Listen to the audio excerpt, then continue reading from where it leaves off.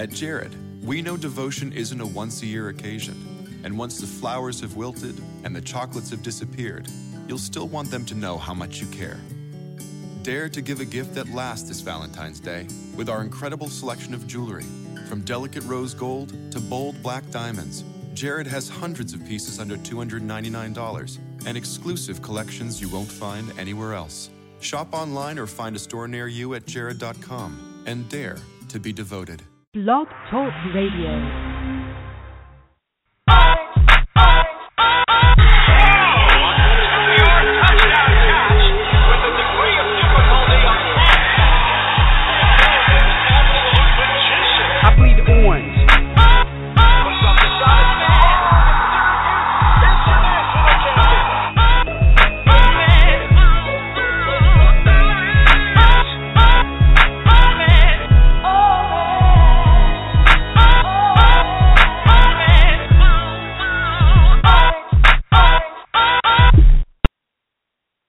Hey everyone, welcome to another episode of Troy Nunes is an Absolute Podcast. As always, I'm your host, John Casillo, and with me today, we have Matt on the line. Yes. Hello? Matt, you there, bud? I am here. Awesome. So, we got Matt McCluskey on the illustrious Troy Nunes is an Absolute Podcast for the first time in a while. How you been? Good. I've missed being on, but I've certainly enjoyed listening to you and the fellows, either be it John, Dan, or Jared, or whomever. It's certainly been a fun listen. For those are regular listeners, I hope you are enjoying what should be better audio quality. Shelled out for a USB mic, so we're moving into the future of technology. It's exciting. Yeah. So I guess let's hop right to it and see who else kind of hops in. Obviously, Syracuse decided to give themselves a 1-year postseason ban effective this year. This season was kind of a lost cause, so that's led to a lot of consternation and hot takes and all that from around the college basketball world and beyond. Matt, I guess just kind of walk us through your initial reaction. Was it disappointment? Was it kind of bargaining? I guess, what was your first take when this happened? You know, it's interesting, for as much as I'm on Twitter and Facebook and everyone else is, I think now, I actually didn't even know it broke until I received a phone call from somebody, which is weird. It was probably 20 minutes after the news broke, which now it feels like that's 2 or 3 years later. But in hearing it, I definitely was not surprised. I think we've all known there's been a million rumors floating around about what penalty Syracuse is looking at and how Syracuse was supposedly bargaining with the NCAA and all.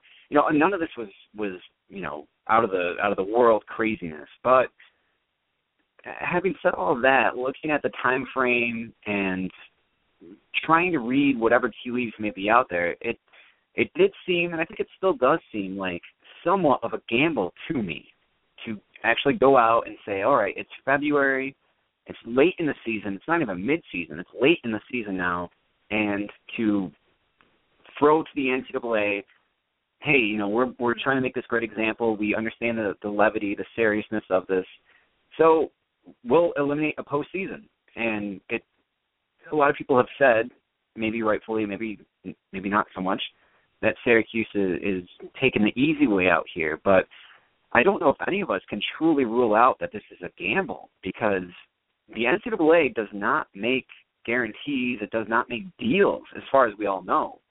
So I don't know. I would assume SU has done its due diligence. I'm sure it's worked with whomever it needs to work with to understand. I'm sure the NCAA knows what was coming before it was coming out last night. But having said that, I don't think there's any guarantee that Syracuse won't face a further sanction of an NCAA tournament ban just because it took it out last night. So I guess, you hit on a lot of the high points that everyone was kind of bouncing around.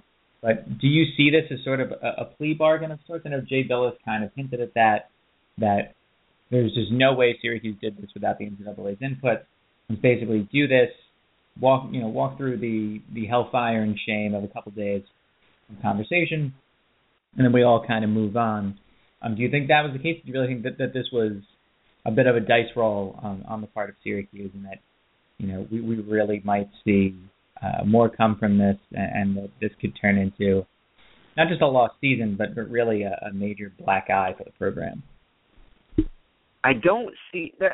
It's so interesting. It really is. It's fascinating to me what's happening. I think, given that Syracuse not only took away the possibility of the NCAA or NIT, but also took away the conference tournament. I mean, that is a huge blow to any program. That is a big deal. It's a black eye, whatever cliche you could put on it. That is a big deal. So I think that says two things. One, it shows that Syracuse is looking at some serious infractions. That's a big deal to take that away. And then I think it also shows that Syracuse is, in fact, taking this seriously. And I think you've said this, on Twitter and certainly in our inside feed with the website, that I can't imagine Syracuse would do that without the understanding, whether it be wink, wink, or whatever, that the NCAA will not hit another NCAA tournament ban after this year. I think everybody involved has to. I can't imagine the administration is saying, yeah, let's do this without any guidance from somebody somewhere. So I think that's the case. I think it's very likely. But at the same time, it's like, man, this is kind of unprecedented. We've seen schools, and I know Southern Miss did that this year as well, but that's a little different case. We have seen schools do self-imposed bans earlier, but typically it happens before the season starts. We're into February, so it's weird. I hate to say it like that, but it's just simply weird.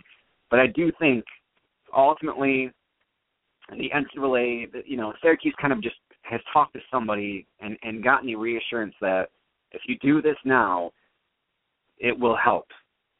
Whether or not that, whatever that means, I guess we don't know. But I would assume that there was some understanding that this is a big enough deal and you're taking such a big enough drastic move that it will alleviate something.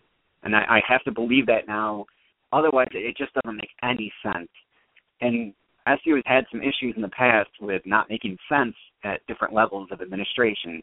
But, to not have a guarantee or at least an understanding would be huge. I mean, that would just be the dumbest move possible. I mean, I definitely agree with all that. I think that, when it comes to Syracuse, sometimes I think that we make moves without thinking. Other times I think everything's incredibly calculated and thus looks almost overthought. In this case, I just don't get how we could potentially have done this without any input. I mean, I saw some very interesting and I think spot on points about 2012. Banning Fab Melo from the postseason and pretty much ourselves, taking a hit.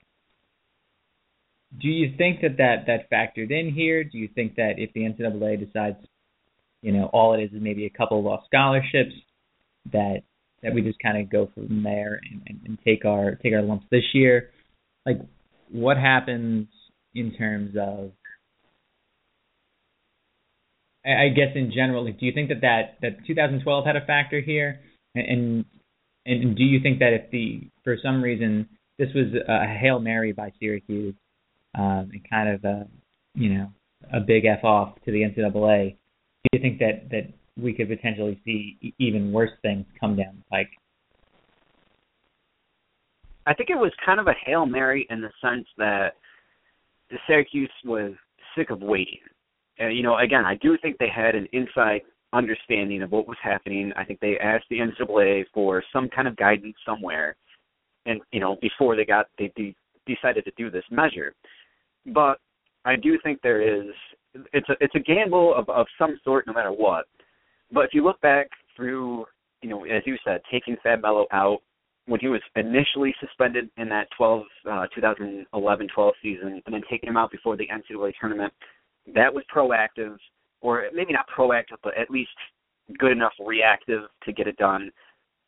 Sutherland, during his time the following year, he missed time right away, instantly.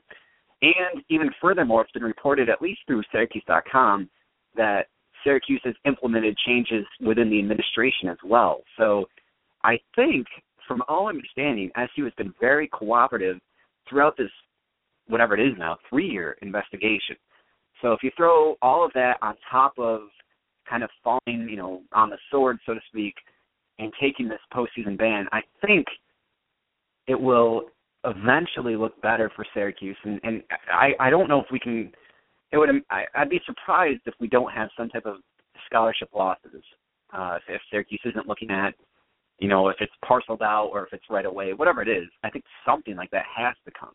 And maybe even SU impose that. We don't know the full detail, I guess, of that.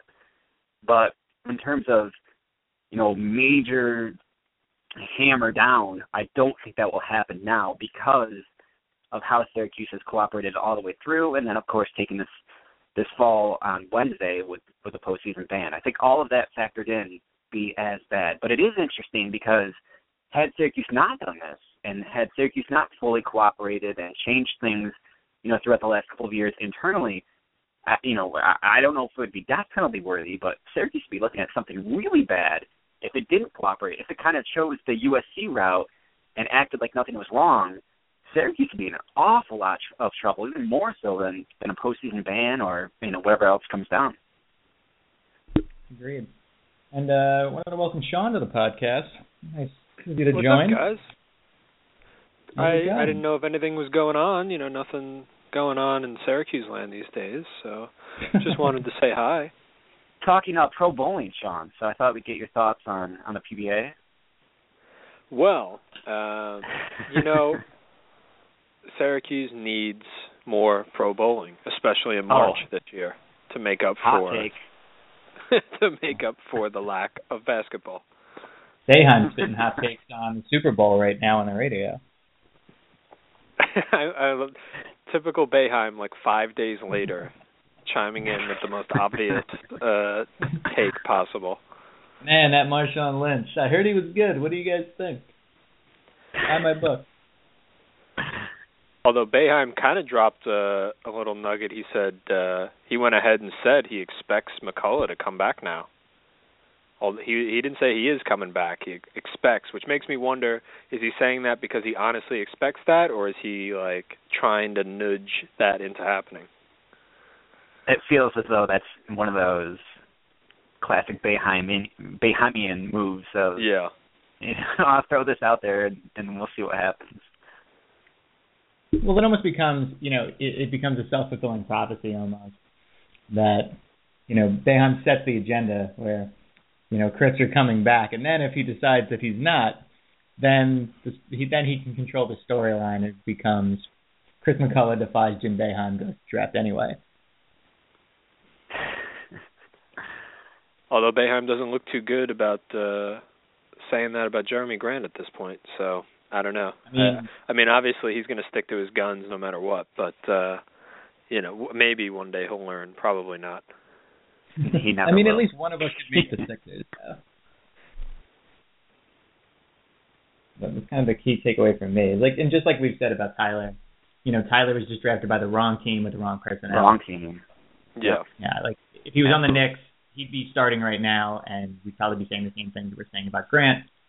Meanwhile, Grant, because he's on a team that was engineered to be the worst team ever, yet isn't, he gets those minutes.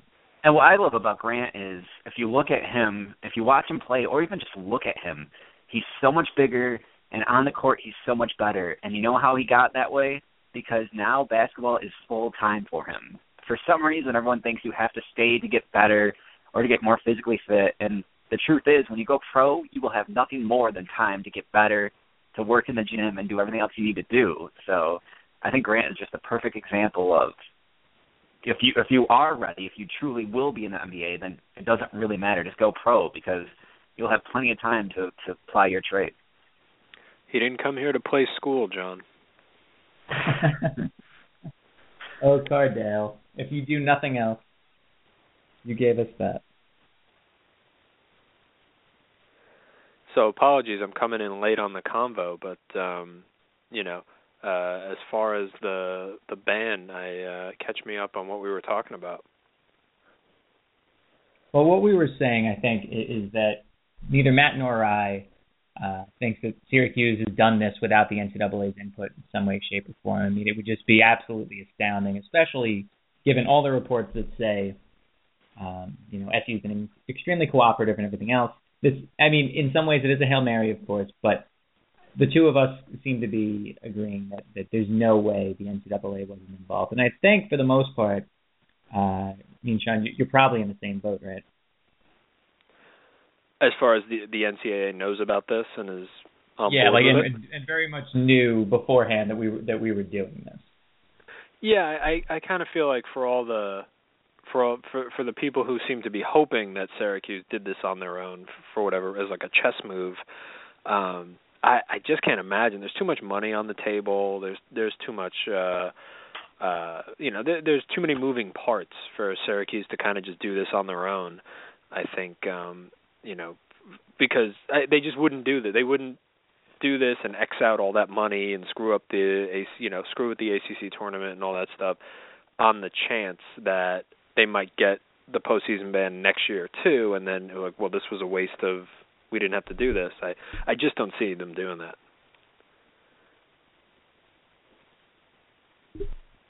Right. I think, on top of that, what we're seeing right now is your typical internet hot take culture. And I think we've all said it before. I think we said it during the Brittany Fine situation. We said it during some other, just the typical Syracuse nonsense that always happens, where one person says something, then everyone starts reacting to the takes and has takes on takes.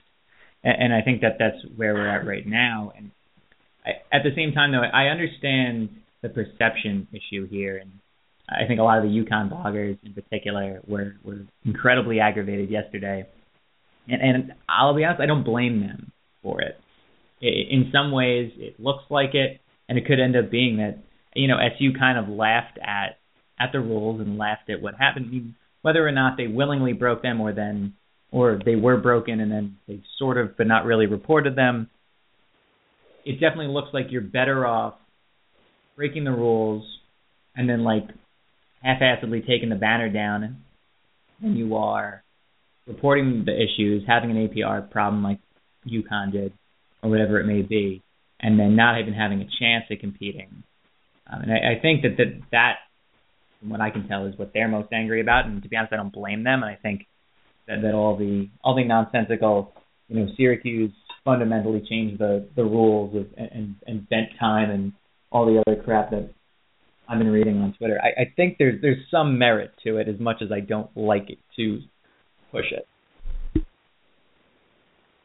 Yeah, I think Syracuse. Oh, sorry, Sean. Well, I just real quick, I agree with you, John. I think Syracuse. I think it's both. I think Syracuse is definitely trying to play the game.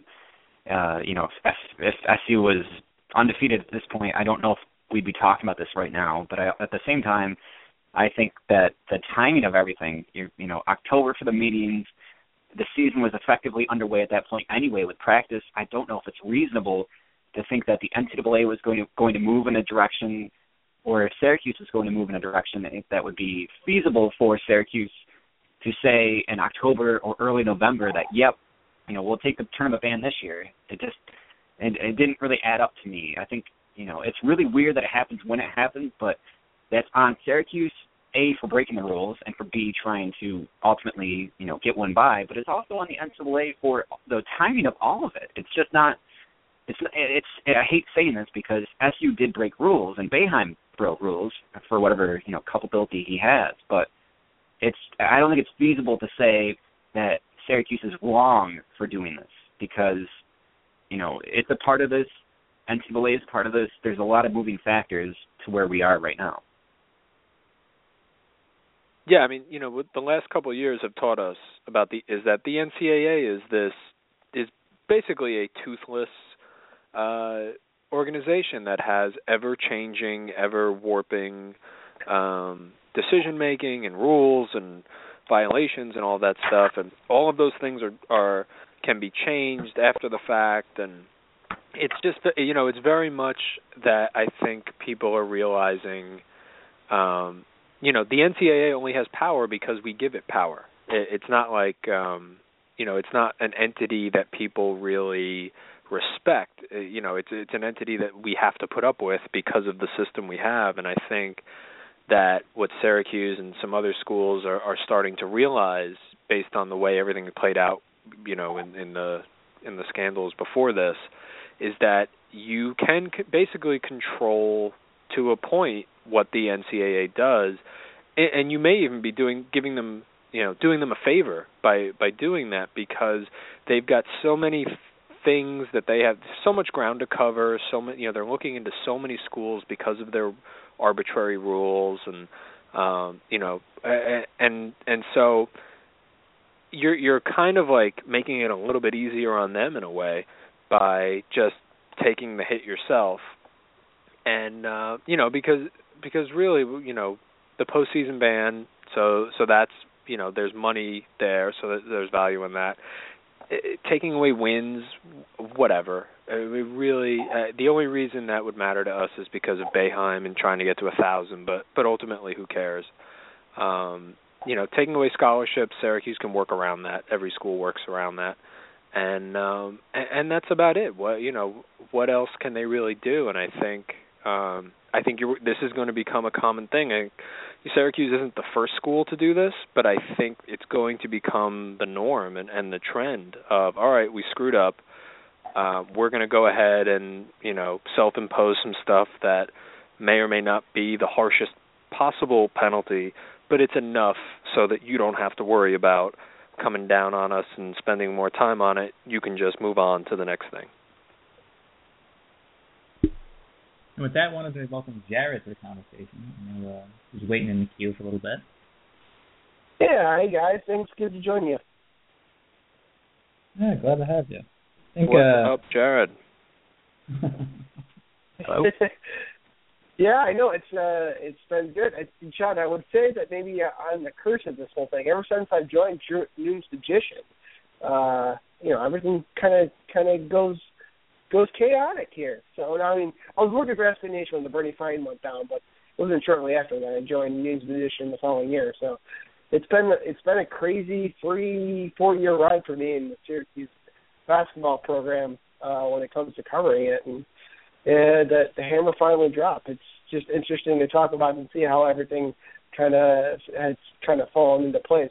The only thing I've been listening for a little bit, and I do want to add to Sean's comment about the NCAA not having teeth, and sort of, we've kind of put this place. And I would say the one reason why at least college athletics has put the NCAA in place is because we're still holding on to that amateur status, and we need a watchdog to kind of make sure, that, I don't know how you feel about that, like that sort of amateur-ish aspect of college sports stays in place.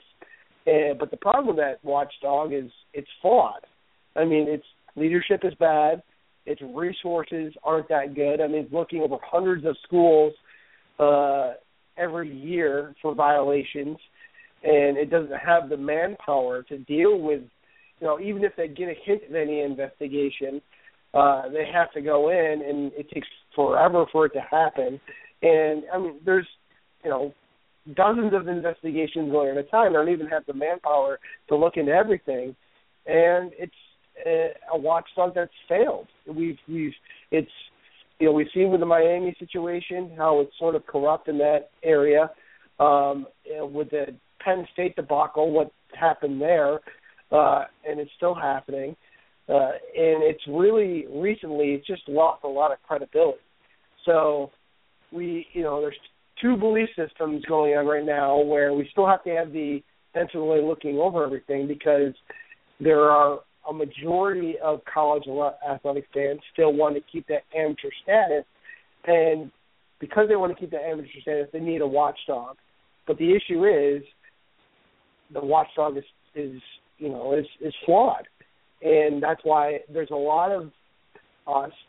I'm in the category of it that thinks that this whole thing needs to be overhauled because it's not working correctly, and this is why this is all happening the way it is, at least in Syracuse's aspect, because they're taking matters in their own hands. Maybe the NCAA had a little bit to do with this, but overall, Syracuse, if it comes down to the NCAA didn't have anything to do with this. Overall, Syracuse is taking actions in their own hand because they're sick of waiting on it.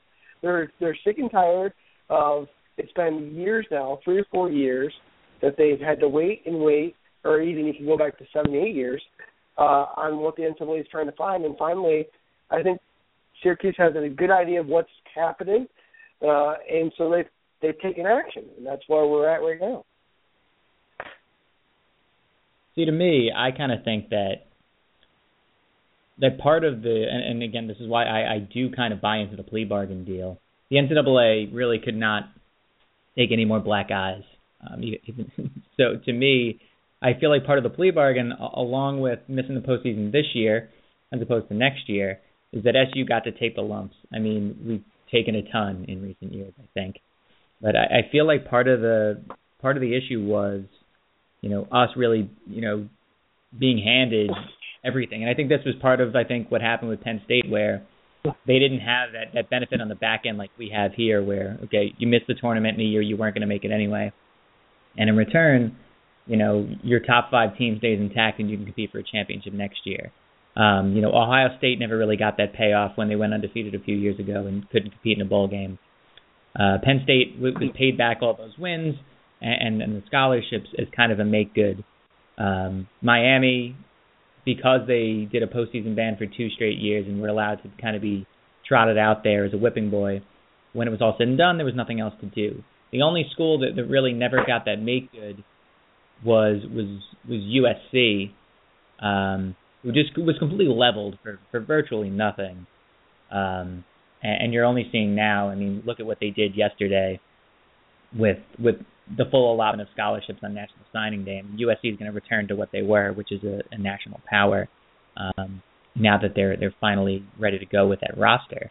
But it's amazing that, for 8, 9, 10 years, USC couldn't recruit a full class and couldn't compete in the postseason as they were constructed, all because of was a little bit of money changing hands with one player.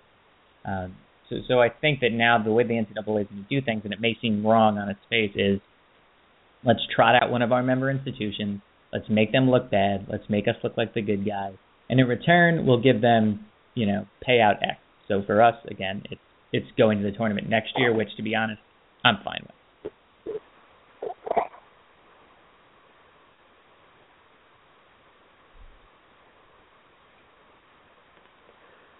I think ultimately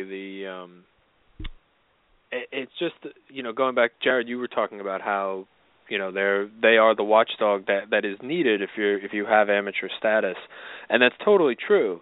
But they're also the ones in charge of the money, at least at the grand level and and all of that, and that's where I think it gets really hairy. And if you wanted to have a discussion of what should the NCAA be, or what should be the governing bodies over college athletics, you could be here all night talking about how it should be, because the whole system is built on basically this house of cards that is, when it was created, was not created for what we have now, which is multi-million-dollar TV contracts and players playing, not getting money, and their coaches making millions of dollars. It just wasn't set up for that. And so, it's just until there is some sweeping change in college athletics, it's just one of those things we're going to have to put up with. And, when you have a program like Syracuse, it's hard to deny that improprieties and violations and all those things aren't going to happen.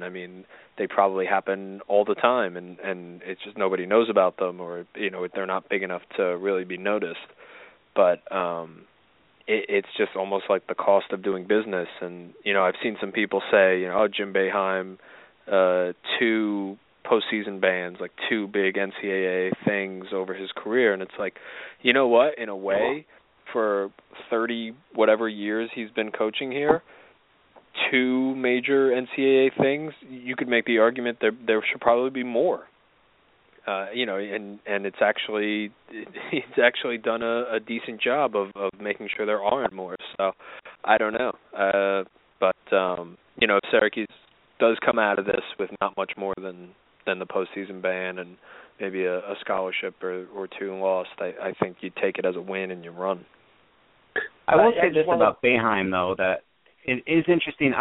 We've talked about this today a little bit online, that I'm the biggest Boeheim apologist under the sun.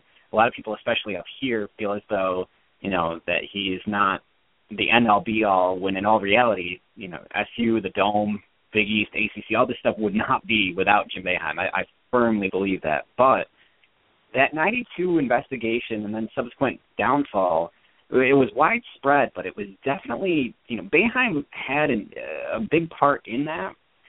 And then when you look at what's happening now, it's not just, well, this happened with, this little impropriety or whatever. It's 2012, maybe 2013, 2010, 2007.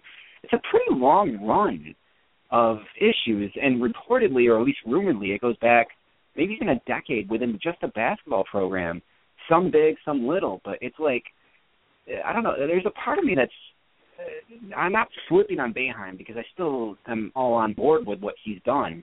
And I understand that, like you said, Sean, with what happens in college basketball and athletics and whatever, that there's issues and they don't always have to fall onto the coach.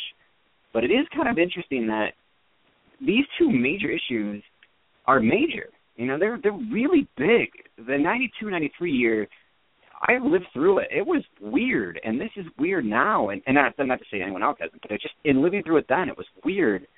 And it's kind of, I don't know, I feel like I am changing my perception a little bit on Boeheim, given his role. We all know he supposedly runs kind of a loose program where he lets men be men or whatever it is. But at some point, it's like, Krzyzewski hasn't dealt with this at all. And maybe that's not, that's the greatest example, but there's something to it. I don't know. I don't know how to articulate it yet, but it's rattling in my brain that I just can't get over that this is happening again. And it's just ultimately, and it's not a great descriptor, but it's weird. Yeah, I'm just going to jump in real quick because I like everything that's going on right now, at least the discussion-wise. And I want to say, at least jump on what Matt's saying in the sense that, well, Matt, maybe the reason why Jim Boeheim's had to do sort of what he's had to do is because, we always talk about Jim's legacy when it comes to, man, he's done so much at Syracuse, and it's in Syracuse. How does he get these guys to come to the school? And how does he, how is he so successful so long? He's only had a couple of years where he's missed a tournament or the team hasn't been competitive. And maybe it just comes down to a lot of it that this is how he's learned to adapt since he's been at Syracuse, and this is how he coaches. He kind of probably blurs the line a little bit more than any other coach there can be. And I mean, and a lot of stuff is going to pop up a lot more now because he has stayed at Syracuse for so long. I mean, a lot of these coaches in college basketball, other than Krzyzewski right now, jump around and they jump here or there, and the NCAA really can't keep up with a lot of these guys and what they're doing. But in a sense that it is sometimes a lot easier to keep up with a coach like Jim Boeheim since he's been here for so long, because over time stories build up at a place because you've been there for so long.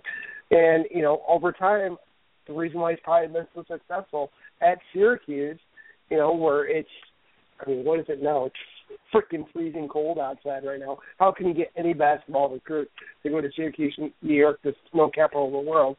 It's because he probably blurs the line here and there every once in a while. And, and this is in every once in a while, like Sean mentioned, it nips him in the butt. And if the price he has to pay is a self-imposed sanction every 20 years or so, I think he'd take that. Overall, the last one though wasn't self-imposed. Not to interrupt, but the last one was not self-imposed. The last one was a giant investigation. Well, and listen, I'm not trying to argue. By 96, okay, they were in the Final Four. Yes, and I'm not trying to act like I'm the end-all be-all by any stretch, but this is just stuff that I've been kicking around my head today. So in '92, that was a really big situation. It was way more widespread than just the program itself for basketball. But it was a really big deal at the time, And Syracuse was eliminated from the postseason before it could even start, before the season started, and it was national news, and you saw the Block S, and they talked about it everywhere, and everybody here was calling for Boeheim's head. And by the time 96 rolled around, it's absolutely true. Mike had the statistics today. The program really didn't nosedive. But the thing is, Syracuse did kind of nosedive for Syracuse. And that's because of the scholarship restrictions, which were really important. That was a big deal back in the mid-'90s. You couldn't get away from that story. And, they got back to the tournament in 94, made the Sweet 16, eventually in 96 made the championship game.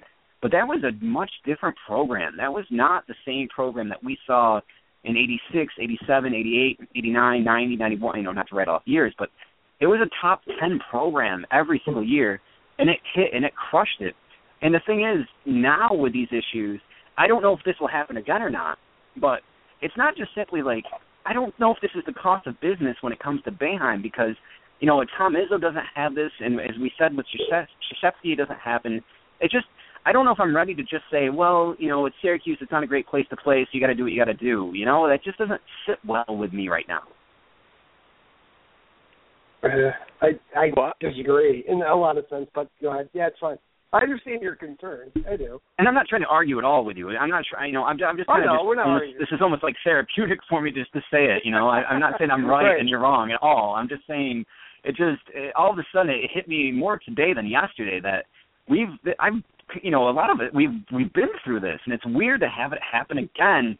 And it's weird that it's not just just like before. It's not just this one year. This goes back a ways, and it's weird that Boeheim, and as you said, Sean, that's just who he is. He doesn't really apologize for what he does and who he is. But it is strange that just like the first time around, this is not a 1-year deal. This is a 2, 3, 4 year going back deal. And it's like, man, even if the NCAA is trying to sniff around, why allow for it to sniff around, especially when you got hit the first time? Well, yeah, Go ahead, Sean. Sorry. Oh, I was just going to say, in the middle ground between what you guys are saying is what, in that thing I wrote today about how it would just go such a long way if Boeheim would just stand up and say, you know what, it was on my watch, I'm in charge, and you know what, we screwed up, it's not going to happen anymore. And I feel like that's it. He wouldn't even have to explain anything. He wouldn't even have to go into it. But I think just doing that would be like this middle ground here where at least there would be an acknowledgement that he's been running this loose program when he really shouldn't have, because he went through the whole thing. And you're right, Matt. You look at those years, those late 80s, early 90s, those were elite Syracuse basketball teams. And if not for John Wallace making a run, the rest of the 90s were kind of a rough affair, at least by Syracuse's standards. And so yeah, I don't know if that happens again for Syracuse, just based on who we have coming in, and it's a little bit of a different landscape now. But I just think ultimately that's the thing that rubs people the wrong way. That's the reason people are easy to say they want him gone, and it's the reason people are easy to jump on him, with the take and all that stuff, because I'm sure he's already, he was on his radio show tonight, and he's all about how, people have no idea what they're talking about. He's already on we're the victims routine, and I'm sure at his press conference after the Pitt game, he's going to call out a reporter or two, and it's going to become, all that, and he's just going to go right past, taking any kind of ownership for this. And I think that's the frustrating thing. Whether you think you have to do this stuff to compete, or whether you think, he's just running a loose program and like a king overseeing his kingdom. That's just, that there's a middle ground that he's just not going to go to. I think that goes back to the discussion. Sorry, real quick. That goes back to the discussion today that we had, among the Troy Newman's Absolute Musician contributors today, was maybe the best move that he could have done in this whole situation was become the martyr. If he does that locally, he gets all the praise, and then nationally, It's something that has never been done before, and everything gets flipped on his head. But just like Sean says, Jim Boeheim's not that type of person. He's not going to do that. I mean, even if he's still, on his radio show defending himself to the end, that's just who Jim Boeheim's going to be, wrong or right. But, I mean, you could make the argument very well that if he was the martyr in this whole thing and he he decided everything's on me, all right, I'll take whatever punishment you had, and blame me, this whole story would be completely different. But that's just not how he's in a role. He's Jim Boeheim. Well, but the problem is, and I've said this before, internally and externally, why is it that a school that is known for its marketing communications prowess continues to let Jim kind of operate? I mean, I'm not going to go back to the Bernie Fine situation, but at the same time, like, Jim's going to be Jim, and that's great, and we love that in moments, but there's certain times where even the President of the United States takes direction from other people in terms of, what to say and how to position it and how to keep up appearances. And we joked earlier, is this going to be the week that he finally figures out what we are, and then let's just see what happens next? I mean, this might be it. But it seems to me that there finally needs to be a check. Like, unless the word chancellor is in front of Jim's name, and even then still should be beholden to someone, he can't fly around and check like this. And to hear a very brazen and kind of lax Jim Boeheim on his radio show tonight makes me fear that nothing is learned, and this is why people are grasping onto this story so much. Because when you look at our extended periods of success, the late 80s to early 90s, and this last kind of 5-6 years, just so happen to coincide with our two big issues. And now two big black guys, that's not something that everyone that every single coach or program has on their resume. And we're starting to toe into, and this is uncharted for a private school, for the outside of SMU and the death penalty football, but for a private school, we get ourselves into an awful lot of trouble. And you go to these issues, the football issues that were pretty much just swept under the rug in this report, the lacrosse issues back in the 90s. Like, we're not exactly the cleanest program, and I know that I'm going to get a lot of flack for that tomorrow, but the things people are saying aren't false. I'll say that.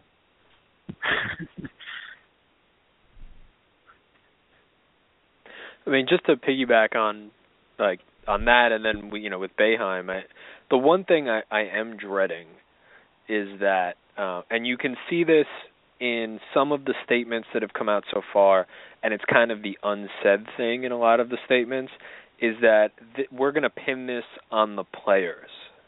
Like, we're going to kind of do the whole, well, we had some bad apples kind of thing. And I think that sucks. Like, that's the thing that probably disappoints me the most, because, like, we can sit here and make fun of Fab Melo and, get mad at him for what went down that season, but Jim Boeheim knows when Fab Melo comes to Syracuse, he's, way behind on English, and he's got to get help on that, and he's got to, he's going to need tutors for classes, and he's going to need help adjusting to being a superstar, on a American campus where he's like the most recognizable person on campus, and everybody wants to hang out with him and be with him and go to bars with him and all that stuff. And Jim Boeheim knows all of this, and yet it all still happens. And I know Jim would say that's because I practice personal responsibility, and I respect that. But, John, this is what you're saying. Like, there's a point where personal responsibility and, like, taking on the thing yourself, you just need help. Like, people just need help, and they need somebody to be there. And I think it's on Jim Boeheim to know this player needs somebody on his hip all the time, and this player needs somebody checking in with him to make sure he's making grades. And I heard something about this player, doing something shady. I need to nip that in the bud. And you just get the sense that he's so far removed he doesn't know what's going on until it's too late, or he just takes that personal responsibility thing to an extreme, and here we are. And so he can stand up here and say, hey, I mean, he wouldn't say this, but, in a way say, hey, it's not my fault. I didn't do it. It's these other guys who did it. And everybody's, throwing stuff at me, but, And so that's kind of what is pre-bumming me out, is that that's what it's going to turn into. And that's kind of my point to the whole thing on this, going back to 92, when this all went down with Ben. And it's not the same thing. I hate to keep trying to sound like the old guy with get off my lawn type of situations, but, in 92, it wasn't, again, definitely not just the basketball program. It was widespread, and it was very detailed, but it was kind of this laissez-faire attitude then. And it seems as though, and we've all read, none of us are in the program, so we don't officially know, but we've talked to people, we've read, whatever, that we know he has this kind of hands-off approach. And at some point, that can't just be, oh, well, it's standard Jim Boeheim, he's a grump to the press, and he's got this laissez-faire attitude and you be you and be a man type of attitude. At some point, and I hate that I'm saying this, but it's God, just step up and be a coach.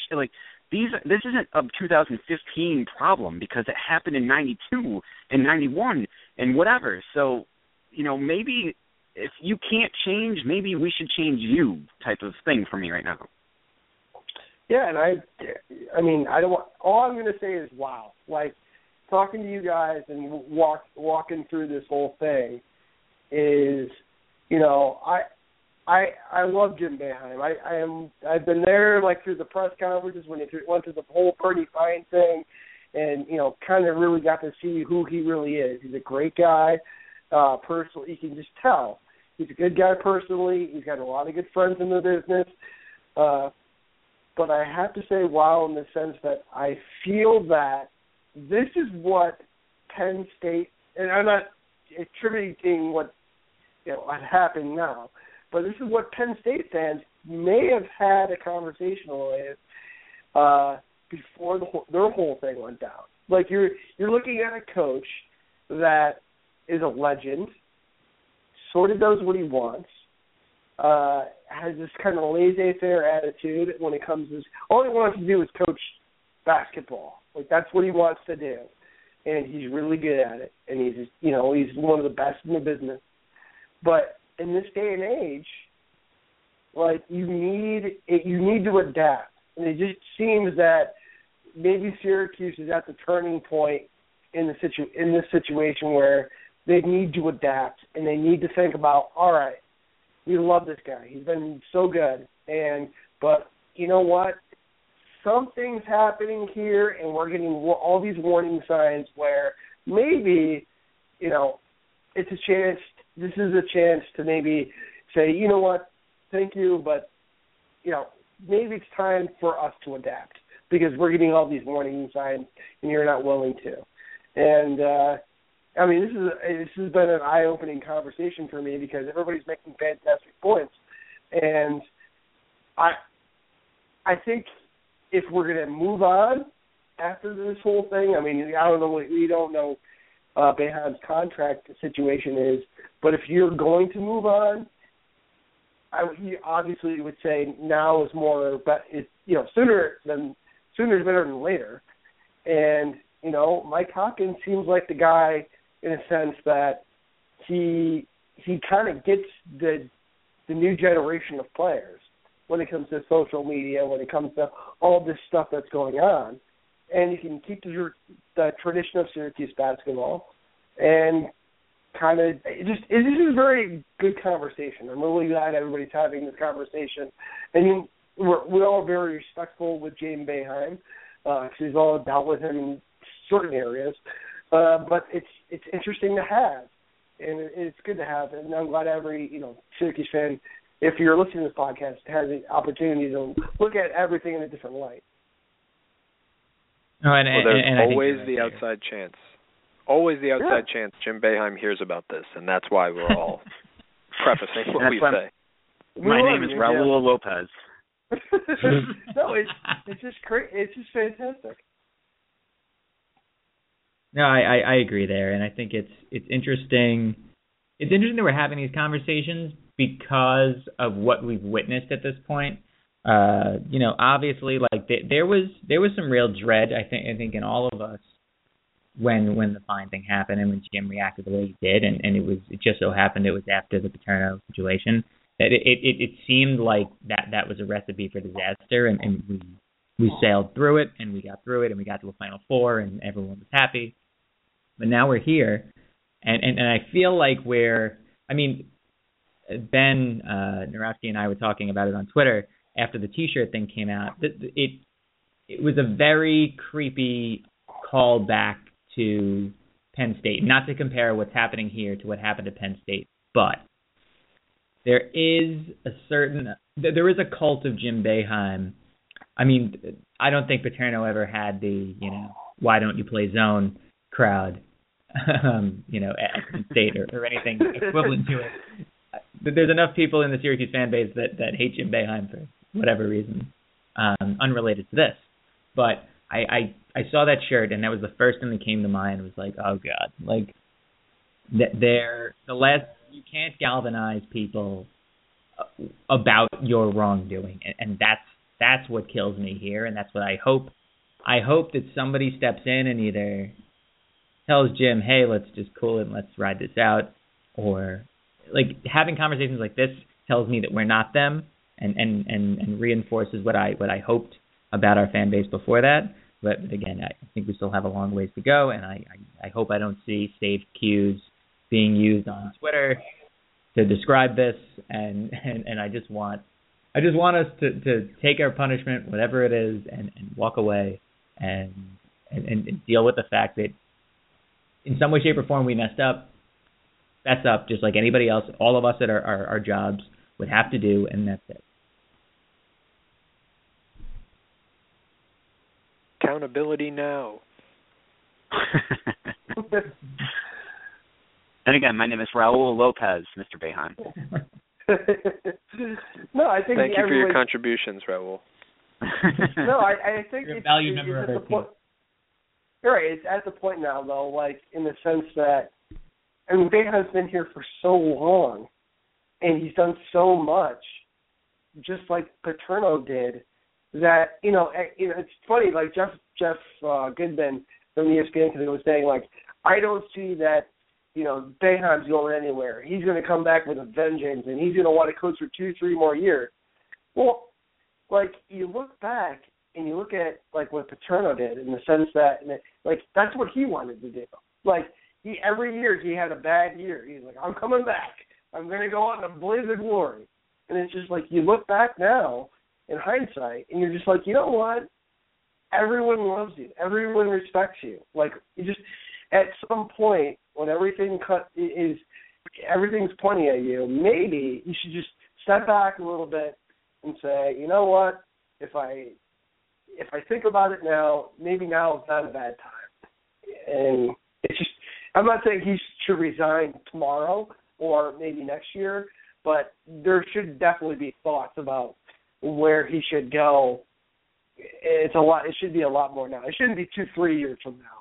It should be the conversation should be coming up with his family and saying, all right, well maybe we should really have some good thoughts about this. And I think tonight's conversation was a good way for at least Syracuse fans to think about that, especially if you were, as Matt was saying, a Boeheim defender for years and years.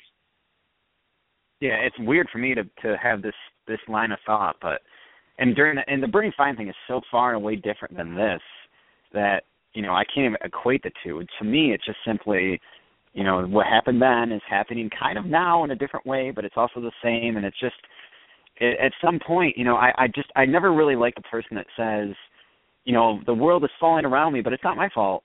Like at some point, it is your fault. And kind of, as Sean said, just step up and admit it.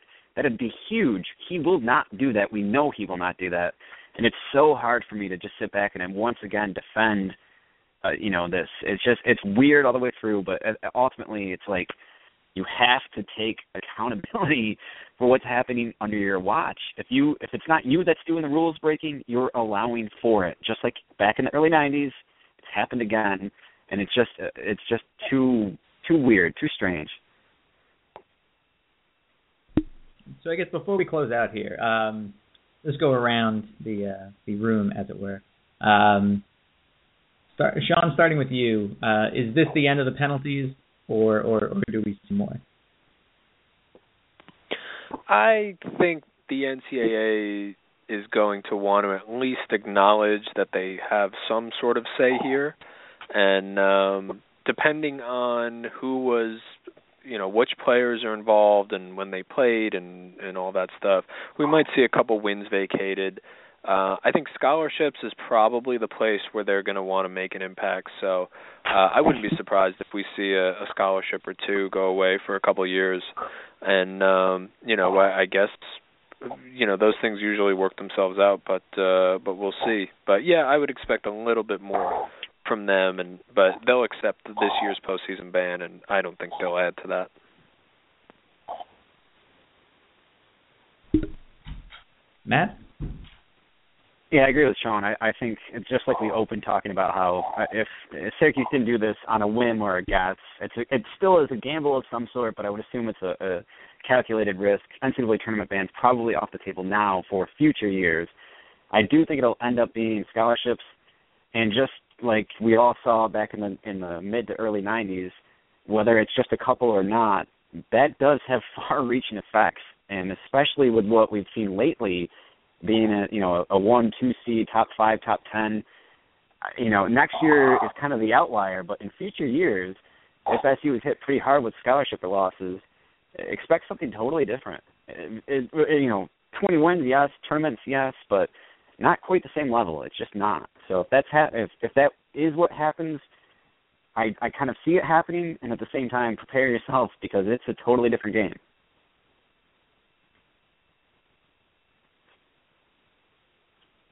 I'm like the most negative person in the world tonight, and I don't mean to be. I'm sorry.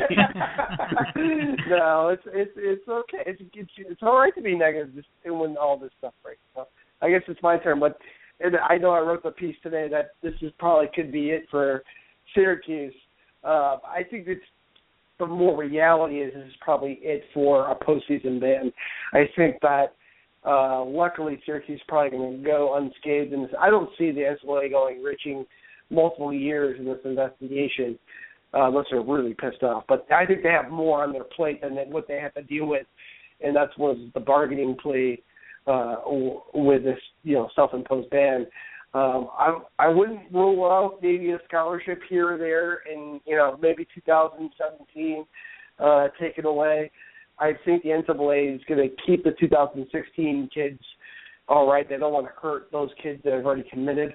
But down the road, I think you could see some scholarship here and there taken away.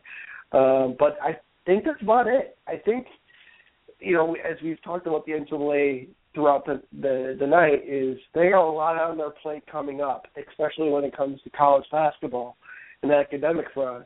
So they got a lot of weeds to get through before they figure out what kind of punishment here and there. That's my opinion. So I think postseason-wise, that's it. You might see a scholarship loss, but I think that's about it. I mean, vacating wins, they can vacate wins, but does it really matter? I mean, that's the best-case scenario. They take away a, win. I mean, I guess that would hurt Jim Boeheim, but, who cares in the sense of that? Yeah, I think I agree with all that. I think given what they have to deal with, there's a 20-school investigation. North Carolina is, going to be leveled. In some way, shape, or form, whether that's in scholarships or win vacating or whatever it is, something has to happen there. I just don't see us as that big fish, and I feel like we've already served at least part of our sentence with this PR blitz for 48 hours almost. Well, 24 at this point, but it's going to continue. I think that we're going to see maybe a scholarship loss in 2017 and 2018, and I wouldn't doubt it if we see all the wins involving Thad Mello and or James Sutherland gone. So that 2012, and of course, Big East fans are overjoyed now, because what that means is that that 17-1 season in Big East play is completely wiped from the record books. And I'm sure nothing. That means nothing now. Like in record, no, it means nothing. It really doesn't. Nothing to us. No, it means nothing to us, and it doesn't mean anything to Jim Boeheim. But the big, I mean, you talk to any Big East fan right now, that league would love nothing more than to completely wipe that season out of their memory. And I mean, that's fine; they can do whatever they want. But I have a feeling that the ceremony of it will bring that about. Well, you guys, this is a good therapy session. I appreciate everything, guys. We've talked through a lot of things, and maybe every Syracuse fan is going to hate us by now. So, I mean, after this, so it's going to be nice. Agreed. All right, well, guys, I appreciate everyone hopping on tonight. This will go up in the morning for those listening either now or when we put the post up on newsmagician.com. I'd like to thank Sean, Matt, and Jared for coming on to Troy Nunes' Absolute Podcast. Be sure to rate and review us on Blog Talk Radio and or iTunes. It really does help us out. Obviously, the more ratings and listens and everything else we get, the higher we come up in sports results and search results and everything else. All right, go Orange, and let's weather this storm together, guys. We're always here together. Go support women's basketball. Yeah. There it is. Big women's basketball.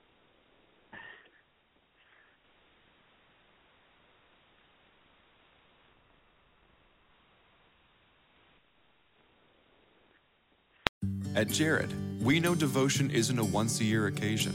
And once the flowers have wilted and the chocolates have disappeared, you'll still want them to know how much you care. Dare to give a gift that lasts this Valentine's Day with our incredible selection of jewelry. From delicate rose gold to bold black diamonds, Jared has hundreds of pieces under $299 and exclusive collections you won't find anywhere else. Shop online or find a store near you at jared.com and dare to be devoted.